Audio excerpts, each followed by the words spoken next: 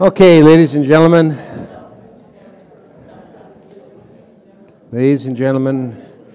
hobos and tramps, cross-eyed mosquitoes, bow-legged ants, come before you to stand behind you to tell you something we know not about. All right. Well, we've got a little quiz going for you here today just to kind of test your orthodoxy levels. And, of course, everybody likes a quiz. Solveig, as always, she likes Jeopardy, and I can't stand it because she knows the answers and I don't. That's kind of as simple as it is. But we're going to today talk about synergism. It's a good thing in marriage. It's a good thing in work. It's a good thing in every aspect of our lives with the exception of our faith.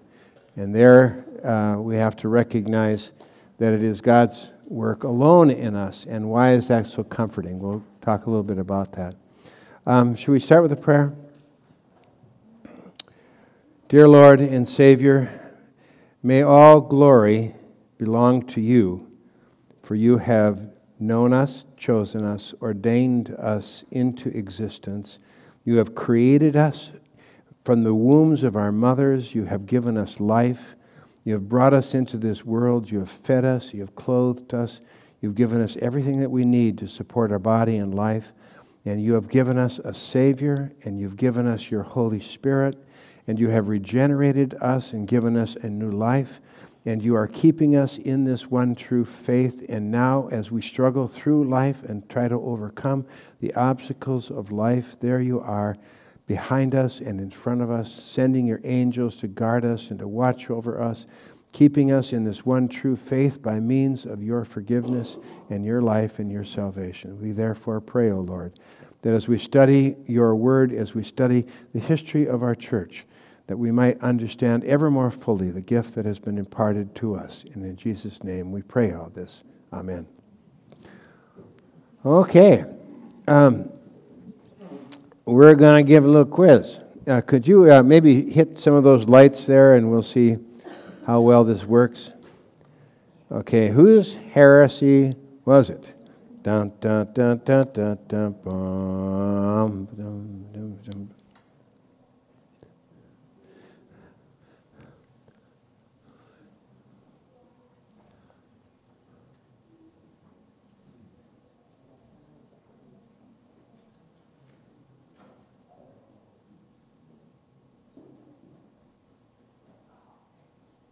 Now, here's our choices. Is it the Stoics and the Manichaeans? So who the heck are the Stoics and the Manichaeans? Well, that's the whole point of the quiz. This is just like when I take a quiz on Jeopardy. I don't know the answers either. The Pelagians. Pelagius was an early church opponent of St. Augustine. The Papists, that's the Lutheran way of speaking to the Roman Catholic, I guess you might call it probably the leaders of their theology. The scholastics were these Roman Catholic scholars that lived in these universities. The synergists, these are the people who, that's the word that we're going to be after today, that cooperate with God in salvation. The Papists and the monks, you can probably pick up on the idea that the monks probably had a little bit of they even went up even further in this notion of man's cooperation. And the enthusiasts, this is a word that Luther used over and over again, schlammerei, enthusiasts, they're the ones who, well, let's see what this says. In spiritual things, man is not wholly dead towards that which is good, but only grievously wounded and half dead. In other words, just kind of like you're on the battlefield and you got shot in the leg, but you still continue to be able to shoot, maybe to fight, maybe to drag your leg and walk. As a result, his free will is too weak to make a beginning by its own powers, to convert itself to God and to obey the law of God from the heart. So in other words, it's a little bit like the old Volkswagens, that if the battery went bad on them, what'd you do to them? You gave them a push and you popped the clutch, right? How many of you even know what a clutch is nowadays? I mean, yeah, we did, yeah. You pop the clutch, right? And so here you are, you can't quite believe in Jesus, or you can't quite be that Christian that you're supposed to be. And so you need a push, and you pop the clutch. Anybody want to vote on who it was that took this position? The Papists. You can just slap yourself on the back if you had it. The Papists and the Scholastics. All right, next.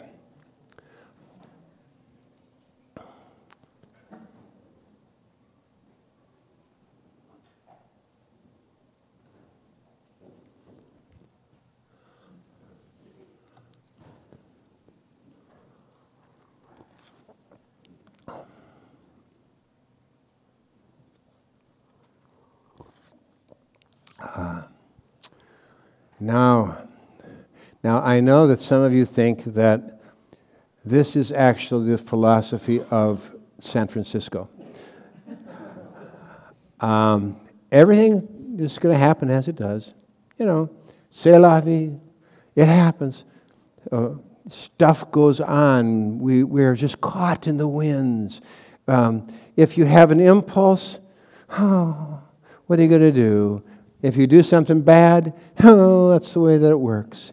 Karma, that's just the way that it takes place. Even in external works, man's will has no freedom or power whatsoever to achieve a measure of external righteousness and honorable behavior and to avoid manifest sins and vices. There you are. We just did it and did bad things, and we couldn't help it. Well, any guesses?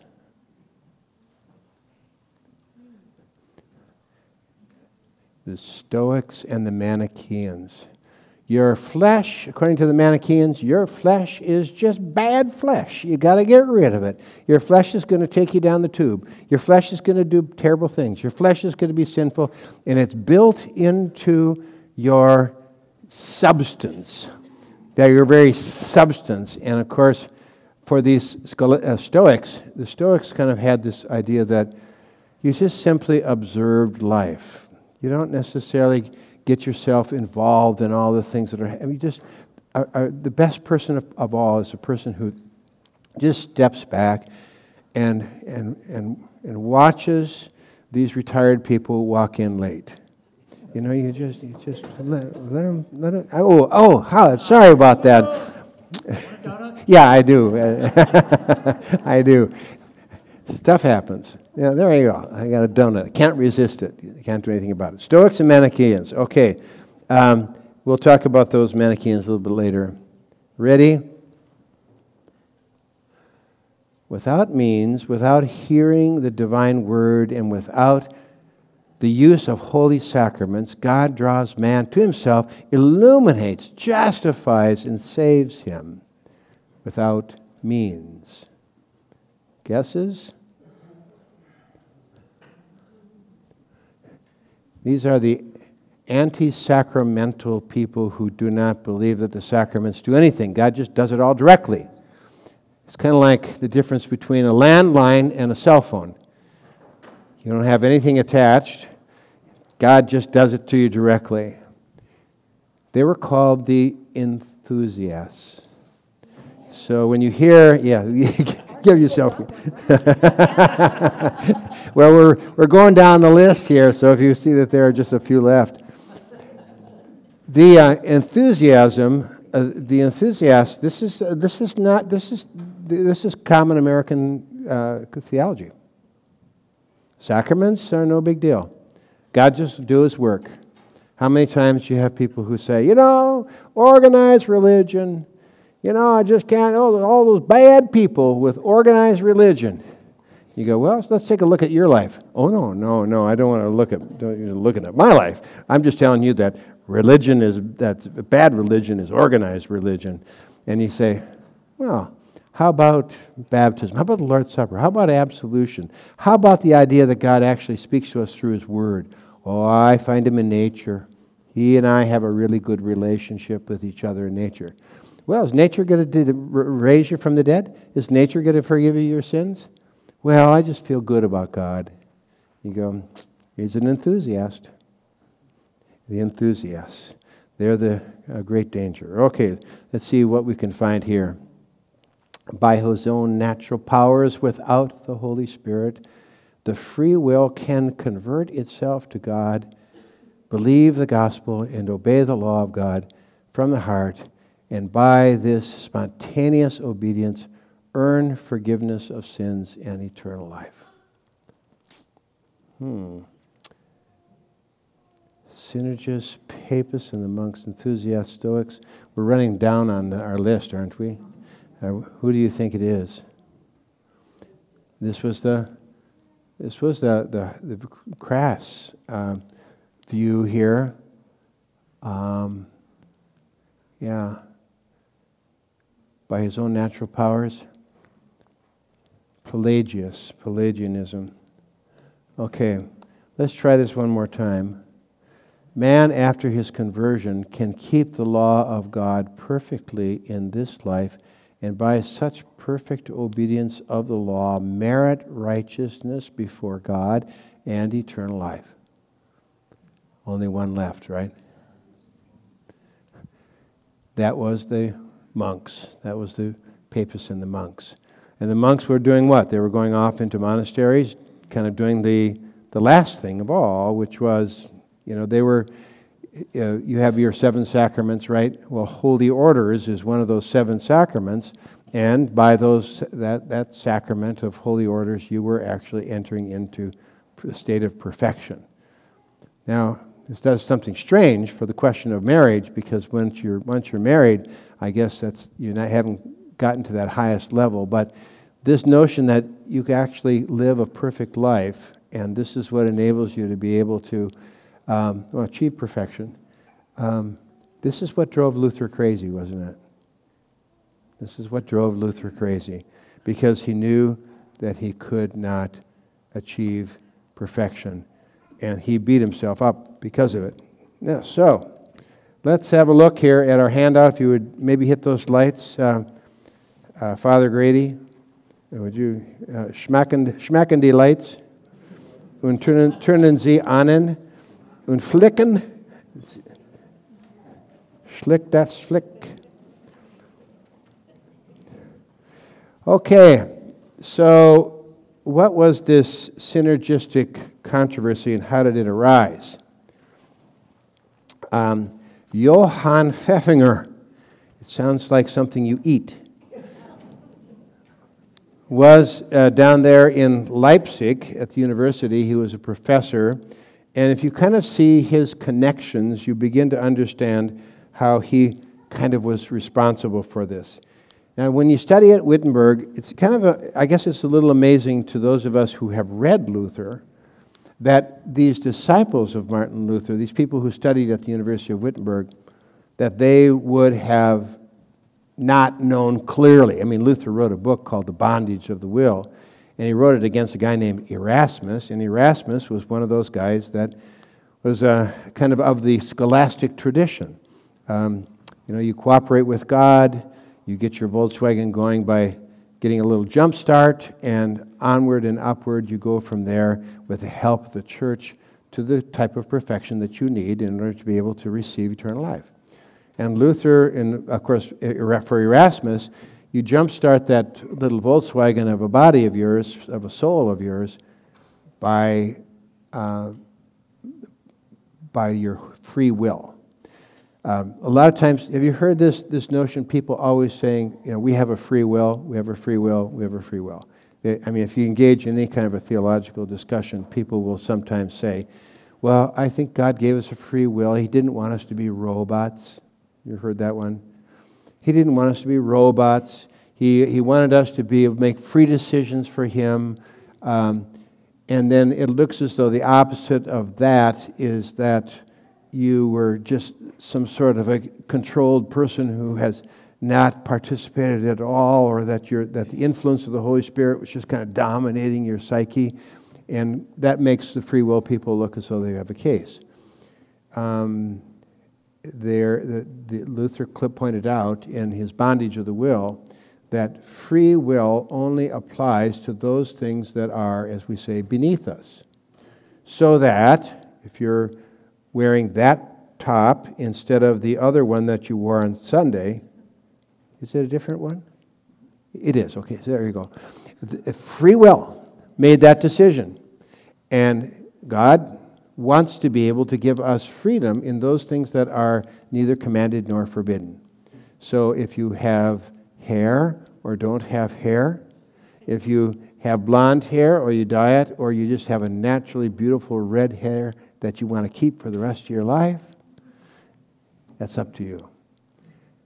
But not when it comes to the things of God, of being able to believe and so on. Well, they were students of Melanchthon especially, and Melanchthon was a humanist scholar, and Melanchthon just didn't quite have Luther's cutting edge theologically. He was a great scholar and a great man, but he had certain weaknesses. Now, this Duke Maurice that is spoken about in the first paragraph there, Maurice he's been described as the Judas of Meissen. He was the Duke of Meissen. Saxony, you're going to have to remember this for our trip to Germany, okay? Saxony was divided into Ernstine and Albertine Germany. There were two Duke brothers, and they split Saxony in half. Now, my great-great-grandfather was a twin, and both he and his brother became pastors in Germany. They were first in Germany, and then one of them came to the United States. And they were absolutely identical twins, and their parents named them Ernst and Albert, after Ernstine and Albertine Saxony. So, all right, so this Duke is the one who actually, when there was this battle that came between the emperor and all these, the Luther's Duke, Frederick the Wise, there came to be this battle, and he switched sides to the side of the emperor. And as a result of it, he then received all this other side, this other part, or a good portion of the other part of Saxony. He was called the Judas of Meissen because he supposedly betrayed the Lutherans. But later on, he switched sides again. And he actually then almost captured Charles V. And Charles V just said, "Ah, phooey," and he went off to a monastery down in Spain, and he handed his kingdom over to his brother Ferdinand I. Isn't there a town in Arizona, in Indiana called Ferdinand? Yeah, they actually named it after these Habsburg emperors by that name. Okay, so anyway, so here he is in Leipzig, and this Duke Moritz comes and takes over, and then he tries to impose something called the Leipzig Interim on top of the Lutherans. They won, right? And now they're going to make those Lutherans go back to Catholicism. Well, you can only drag the bull just so far, even if you put a ring in its nose. And so they were looking for compromises. And this Duke Moritz used this Pfeffinger to not only compose the Augsburg Interim, but to also try to institute it or to put it into place. And this guy started to bring all his teachings to the attention of the Gnesio Lutherans, the true Lutherans. And as a result of it, these Melanchthonians were beginning to struggle with the idea. How is it that man comes to believe? Is this all God's doing? Do we have to bring something of our own to it? How many times in America have you heard people come and say, "Have you accepted Jesus into your life? Have you accepted Jesus into your life? Have you accepted Jesus into your heart?" See, Danes don't know what to do with that question. We're picking on you here. I'm sorry about that. Kind of. Anyway, you get that you get that strange question. Have you accepted Jesus into your life? And Lutherans are going, "This is weird. I don't know what that question means." He accepted me. He called me. That little baby that's going to be baptized in the service. That little baby is going to become a Christian today. That little baby got accepted, or will be accepted, so that it's God's work. And you notice how beautiful baptism is, because you don't have any doubt about who it is that's doing the work. Because the little child is not going, I accept Jesus, right? And when you have these traditions that wait till the child comes to a certain age, 8, 9, 10, or whatever it might be, and then you start putting the pressure on. You get the group together, and you got to be able to tell them, you need to accept Jesus as your Savior. You need to accept Jesus. Finally, the kid says, I accept Jesus as my Savior. And then they get baptized, and they say, I made a decision for Jesus. Well, what's the difference between I have done 1,000 different kinds of good works, and thereby I believe I have earned my salvation, and I have done the work of accepting Jesus, and thereby gained my salvation? They're just two different forms of works righteousness, right? And as Dietrich Bonhoeffer says, this one over here, I've just accepted Jesus as my Savior, that's called cheap grace, because if you're going to earn it, don't you think that God would want you to work really, really, really, really hard for the rest of your life to earn it? Cheap. I just made a decision for Jesus. Now it's mine. No. So Pfeffinger was struggling with what we call the psychological aspects of conversion. And that is, don't we see that people will make decisions, and it appears as though they do accept Christ, and it does appear as though they did get moved to want to be a Christian. And you say, well, you can just see the way that this person just asked for Jesus to be their Savior, and you look at that and you go, yeah. I was on this talk show when I was out it was a radio talk show that was out in Utah. I was invited by two guys who were Mormons to come and to talk about Lutheranism and Mormonism. And of course, what they did is there was a counter where there was a microphone here, and then there was a lower counter with a microphone here, and they sat on high stools on either side. And one guy would ask me questions over here, and I would turn like this, and then this guy would read my notes. And then but I sat there like a little kid in a baby stool while they sat on either side. It was a kind of a orchestrated thing. But they said they thought they had us dead to the water, because we said, they believe, of course, in works righteousness and that they're saved by their works and so on and so forth. And they said, well, doesn't the Bible say, work out your salvation with fear and trembling? And that was kind of, and I said, well, if you go on that text, what does it say? For it is God who worketh in you both to will and to do his good pleasure. So, in other words, no. Even the good works that I do, I cannot ascribe to me. I have to ascribe them to God. Faith, which appears to me as though I'm choosing him, or I'm actually accepting him, or I'm believing in him, or I'm trusting in him, there is no I'm. It's always what God does in us. And Dr. Scarry used to say, on the outside, on the appearance of things, it looks as though we do that. But when we look over our shoulder and we read the Scriptures, we come to realize that it is God who converted us. It wasn't us. And it should be a bit of a mystery that it was God who did it all, not us. So that's where the Melanchthonians went, these humanists. Okay, well, the controversy was picked up a little later when this university was founded in Jena, University of Jena, in 1548. The deposed elector. They gave him a little piece of land back after a little while, and he went and set up another university. University of Wittenberg was under the control of this interim and the imperial forces.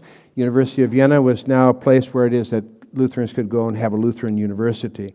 And they called this guy to the university, who was named Strigel. And he was a bright boy, and then later they called the guy named Flacius, who is also a hard-hitting Lutheran. And they started to have a debate over the subject of the free will.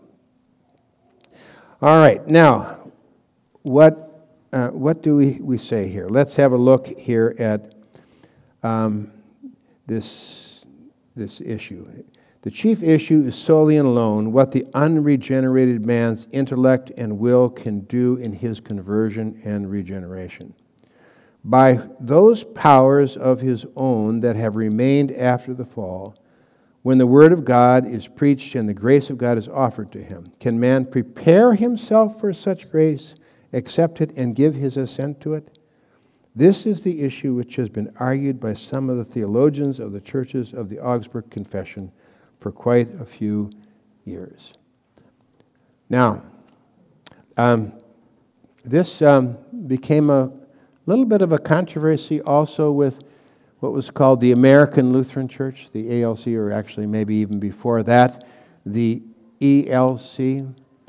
Those Scandinavians, there was a division among the Norwegians in particular about this. Luther College, they used to train their pastors in the Missouri Synod, and then they began to come under the influence of American evangelical theology, and the question was raised, don't we have to choose? Isn't there something that we need to do? Isn't there something that by us doing something, and it was immediately the most Orthodox Lutherans that became the ELS, the Evangelical Lutheran Synod, with its center in Mankato. These were the people who in the Norwegian Synod stood up and said, you guys, first of all, you don't know Luther, you don't know the Formula of Concord, but isn't it clear that the minute that you say that there's something that I have to do, then I get to take some of God's glory. I've told you about how it is that we do dishes at our house. I leave one dish so that Sove can come in, wash the dish, put it in the dishwasher, and say, we did dishes together. And probably vice versa. This is God. God does it all. He sends His Son, incarnation, suffering, death, resurrection, fulfills the righteousness of law for us, hands it to us, gives it to us, regenerates us, feeds us, gives us forgiveness of sins, gives us eternal life. And then we say, thank you, Jesus. I accepted you. To me and to you be the glory. But the second part of it is this. If it all depended upon you accepting Jesus as your Savior, did you really accept Him? It was just kind of an emotional confirmation experience, wasn't it? Because you knew that your parents would be really upset if you didn't get confirmed.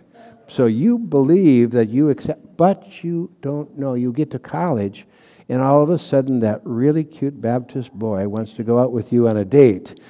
And then he tells you that you really didn't do anything because you didn't really have an experience. And you say, oh no, now my salvation is in jeopardy because of something I maybe failed to do. So what happens is, it sounds so enticing.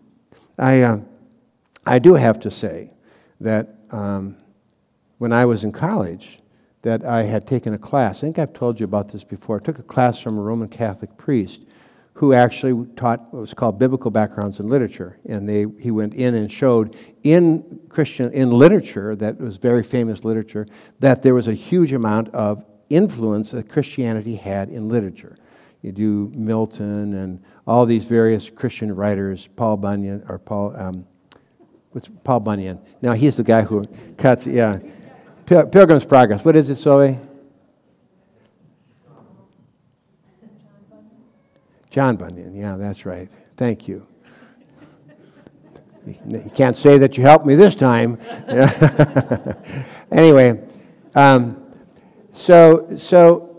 but he would go into these beautiful stories about how it is that we accept Jesus and we give to him our love, and how this love relationship with God is just so absolutely enrapturing and such. And he really did it was the most highly attended class at Arizona State University.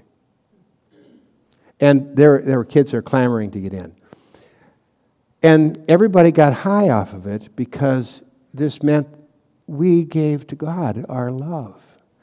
Now we went had a little retreat with our vicar from the seminary, and I remember as we were having our little devotion or whatever it was my turn to speak. And it's just wonderful that we can accept Jesus as our Savior, and that this love relationship between God and he wants to be able to have our love. And he looked at me and he just said, "You, by nature, are blind, dead, and an enemy of God." And he was right. I was doing this, thanking myself for being a person who gave God my love. And you know what? It's just that element of works righteousness that draws you in and then later on terrifies you, because if it was something that you did, the question is whether or not you did do it, and secondly, whether or not God did accept it, and thirdly, whether or not it keeps on going later on in life, if it's an emotional experience especially. So that was something that kind of threw me for a loop.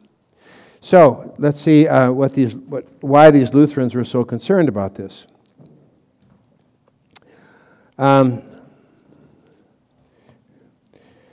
Okay, the one party held and taught that although by his own powers and without the gift of the Holy Spirit, man is unable to fulfill the commandment of God, to trust God truly, to fear and to love him, man nevertheless still has so much of his natural powers prior to his conversion that he can, to some extent, prepare himself for grace and give his assent to it, though weakly, but that without the gift of the Holy Spirit he could accomplish nothing with these powers but would succumb to the conflict.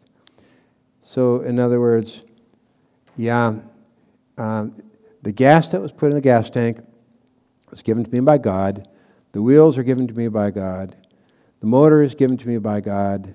The steering wheel and all the parts of the car are given to me by God. But I pushed the car and jump-started it. I had natural powers that just enabled, but I couldn't have done it without the gas, and I couldn't have done it without the wheels, and I couldn't have done it. To God be the glory, and to me as well, for having jump-started the car. I hate to put it in such crude terms, but you know what I mean. And this was one side. On the other hand, both ancient and modern, say that word with me, enthusiasts, it should be a part of our vocabulary. When somebody says to you that they're out on the golf course and they are communing with God, you just say, "Are you an enthusiast?" And they'll look at you as though you had four heads, and they'll think that maybe you're talking about their swing or something. Modern enthusiasts have taught that God converts man through the Holy Spirit without any means or created instruments.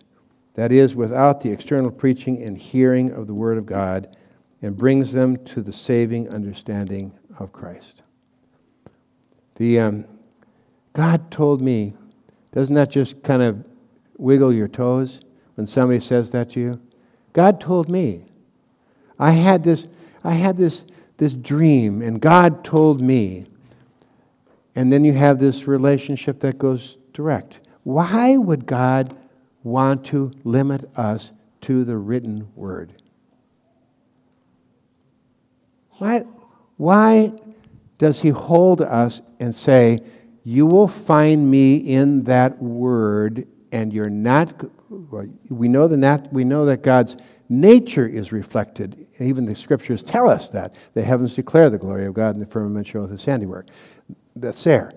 But why would He hold us for our salvation to something that had been written by these men all these years ago? Why? I'm not going to move until somebody speaks. Why? Let's change it. Let's transfer. Let's just say, for instance, that we talk about our Constitution in the United States, right? Our Constitution kind of embodies, I guess you might say, natural law. Why do we need a Constitution? People what? Forget. Forget what you were all about. Yeah. It clarifies how you ought to go about your business. Okay. So that everybody can feel like, okay, we've got a set of rules or standards here that we're trying to live by. So it brings clarity to what you're all about, how you're constituted as a people. There is a debate going on, it has been going on for quite some time, about how the Constitution is to be treated or interpreted, right? There are those that believe that you should have a Constitution that actually you judge yourself, you judge your laws by the original intention, right?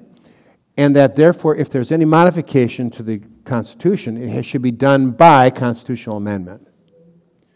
Then there is the idea that the Constitution is a living document, which is kind of like guidelines, but that as you read and understand the spirit and the time of that you're living in right now, that you can accept certain things like abortion, homosexual marriage.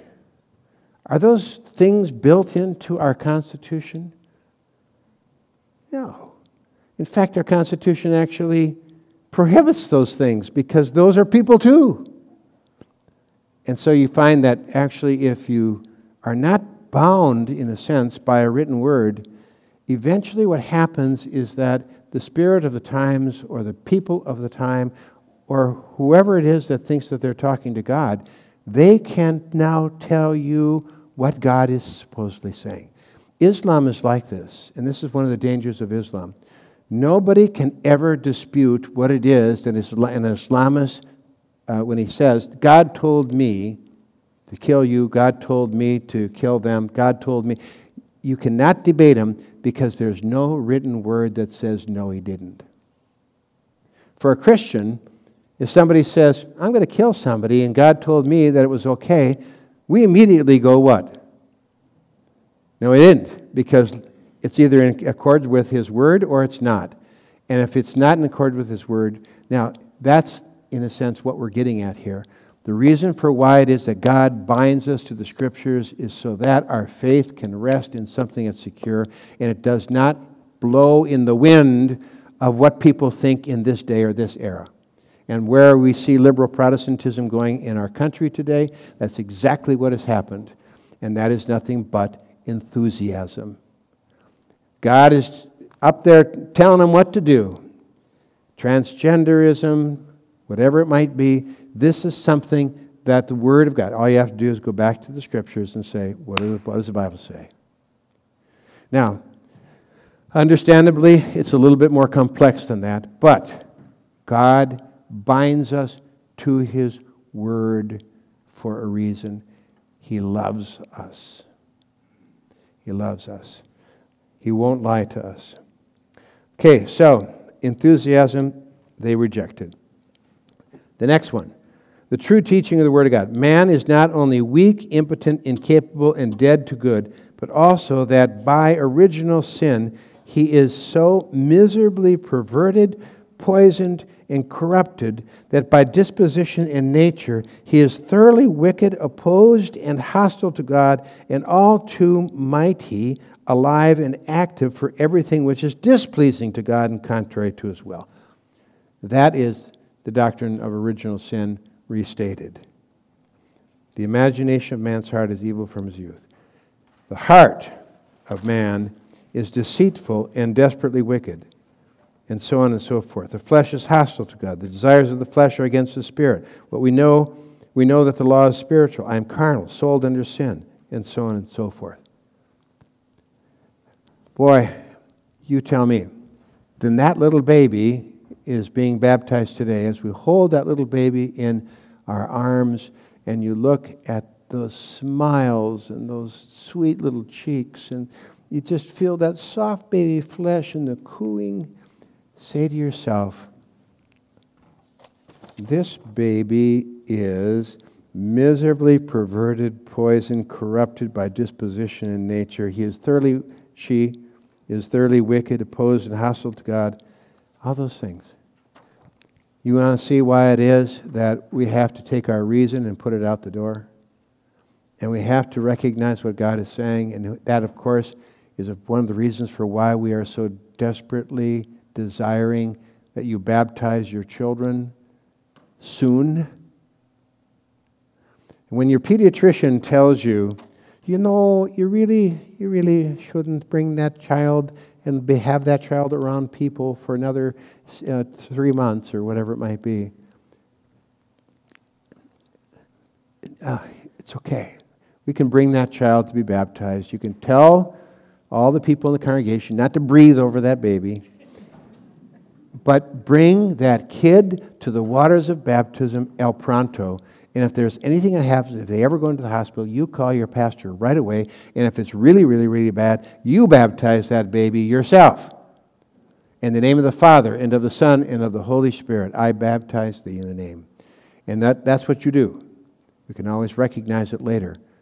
But when that promise of God is there, reason and sense goes out the door, and what we do is we have to believe the Word of God beyond our own sensation.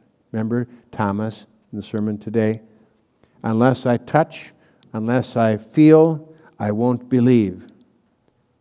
No, believe the Word, because the Word creates what the Word commands. So we're working on that one. So good old Lutherans, we don't have a single thing that we can use to boast before God. Okay, now this though raises a question. Okay, so God converts us. God lays the works out for us. He does all these things for us. What do we do anything here? Either we're doing what He wants us to do, or over here, I'm choosing and such. Now, Luther says it's a little bit like the horse and the rider, right? That the rider bends the horse to do his will, so that what the rider is doing with the horse, it's the rider who is directing the horse and leading it and guiding it. But the ideal is to have that horse engage in joining with the rider in his will. So they want to say this. To some extent, reason and free will are able... Well, this is that part I'm going to jump down down to the third bullet point on that second page. For this it follows that as soon as the Holy Spirit has initiated His work of regeneration and renewal in us through the Word and the Holy Sacrament, it is certain that we can trust and must cooperate by the power of the Holy Spirit, even though we still do so in great weakness. Such cooperation does not proceed from our carnal and natural powers, but from the new powers and gifts which the Holy Spirit has begun in us in conversion. So, in other words, when you get into the airplane and the airplane flies you to Paris, France, you can say to your kids, we flew to Paris, France. But did you? You cooperated with the plane, and the plane flew you there. But, yeah, when we are baptized into Christ, the good works that we do, we do with our wills, but they're the wills of the new person, the new man. And it's always imperfect, and it's always weak. But we cooperate with the Holy Spirit. As that wind comes, our sails are picking up that wind and the boat moves. And we may be back there handling the rudder a little bit, but it is God who works in us both to will and to do His good pleasure. But He wants to work in us. I think if we just use an analogy here, why is it, a couple Sundays ago, Natalie Mayer made for me a nice drawing of the church window. I always like those drawings. You know, the kids always portray their pastor as being absolutely bald, and it's the most fascinating thing to them. I've got my little granddaughter says, "You don't have any hair." You know, it's kind of like, I didn't know that. It was a surprise to me too. But what you say, why is it that we want our children to do this artwork? Why do we want them to finger paint? Why do we want them to do something other than to paint even by number? You would say, because it's a joy to see what they create, isn't it? It's just a joy to see what they make. Why do we want Natalie over there to sing? It's just because it's a joy to see her sing. You're really stuck now, aren't you? You're going to have to really do it. Why do we want to be able to have somebody write their feelings or whatever it might be? Because in that beautiful self-movement, they express something of their person. And God made us into persons. They're the centers of consciousness. He loves us like we love those little kids with their emerging personalities. And every single one of them is different. And every single one of them is just for us a flower that blooms right in front of us. Do you know what God feels? He gives us freedoms in things that are below us, so that we actually maybe even come to understand a little bit about His own genius. Is anybody here a painter? Painters, raise your hand. Oh, come on, Mo, now you can raise that hand. Painters. Who's anybody else painter? Well, yeah, Linda Harris, she's a painter. Oh, yeah, there she is, Peggy Colson. She's our number one standout painter.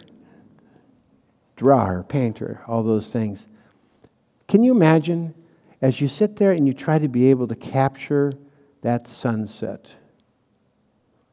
You go, man, can you believe what kind of a painter God is?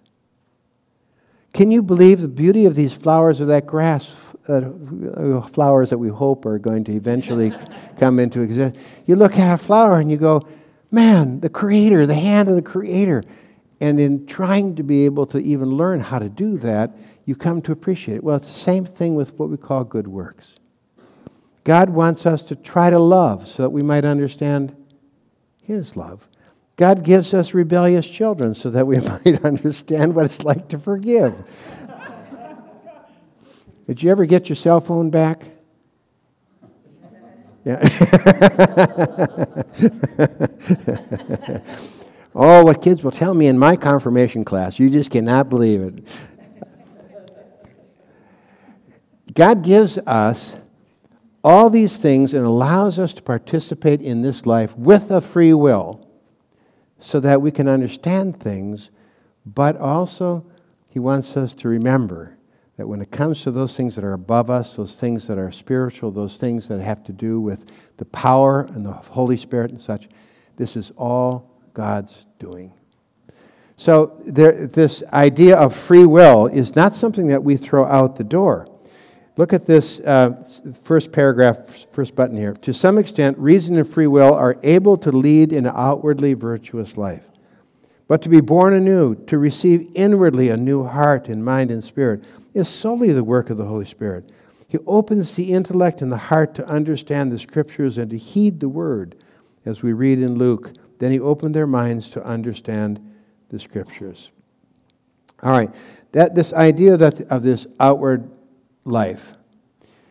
Is it possible that outwardly non-Christians could lead nicer lives than Christians? Yeah. I have known some people who may even be described as atheists, and they are the nicest doggone people you would have ever met in your life. And I've known Christians, and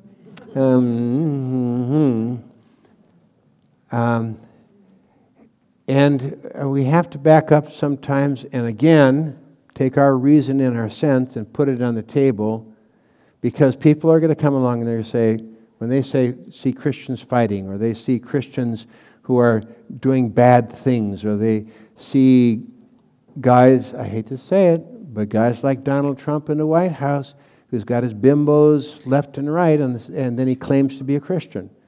And you're just going, yeah.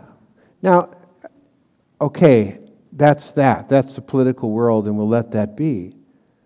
But we have to recognize that we don't have a claim to being the best people of the world.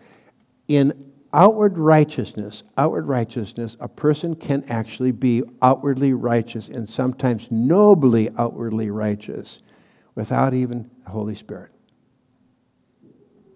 What they are motivated by, I don't know. I do know that God rules all things, and sometimes He even makes people, leads people, directs people, guides people, is Himself fashioning people for His purposes. And so if you pray earnestly for a good president or a good congressman, you pray for that. You don't necessarily have to have a Lutheran in the White House.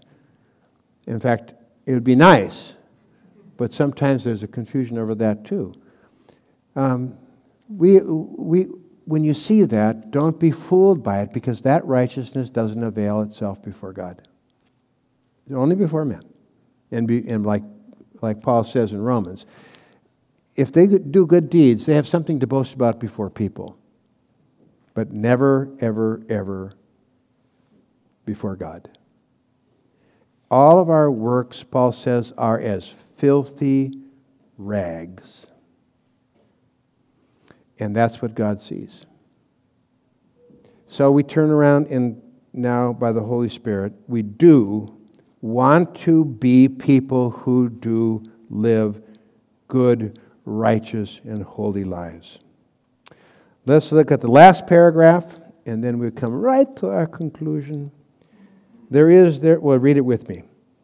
There is therefore a great difference between baptized people and unbaptized people, because, according to the teachings of St. Paul, all who have been baptized have put on Christ, and are thus truly born again, and now have a liberated will. That is, as Christ says, they have again been made free.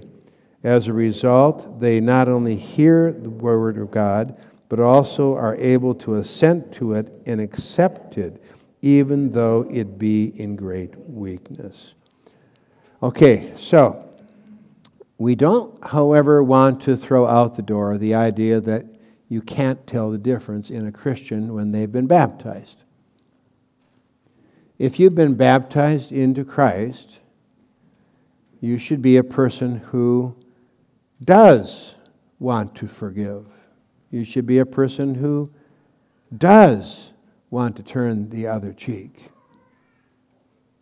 You should be a person who does want to love your spouse. You should be a person who does want to feed your neighbor or clothe him if that neighbor is naked or hungry.